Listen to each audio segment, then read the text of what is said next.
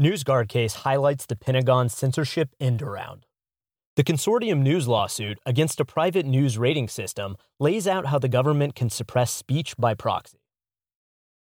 Monday, the independent website Consortium News filed suit against the United States of America and Newsguard Technologies. The complaint targeting both the government and a private media rating service is an important one, putting the censorship by proxy system on trial. On September 7, 2021, the U.S. Department of Defense gave an award of $749,387 to Newsguard Technologies, a private service that scores media outlets on reliability and trust. According to the suit, roughly 40,000 subscribers buy Newsguard subscriptions, getting in return a system of nutrition labels, supposedly emphasizing safe content. Importantly, Newsguard's customers include universities and libraries, whose users are presented with labels warning you that CBS is great and Tucker Carlson is dangerous.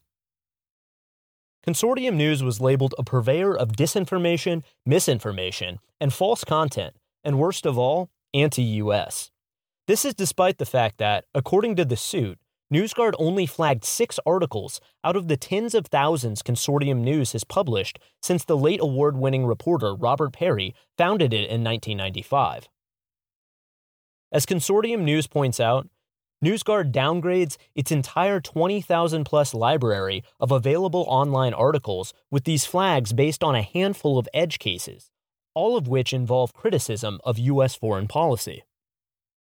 A particular irony is that Perry, a decorated AP and Newsweek reporter, founded Consortium News specifically to address topics suppressed by mainstream editors. Now Perry's old site is being downgraded for dissenting reports on subjects like the 2014 Ukrainian coup and neo-Nazism in Ukraine, coincidentally topics that are the subject of Newsguard's Misinformation Fingerprints project that is under contract with the Cyber Command, as the suit reads.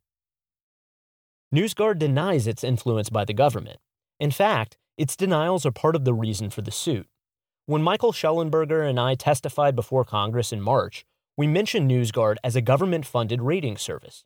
I was quickly contacted by email by co-CEO Gordon Kravitz, who hastened to correct me. Newsguard isn't government-funded, but merely an organization that receives government funds.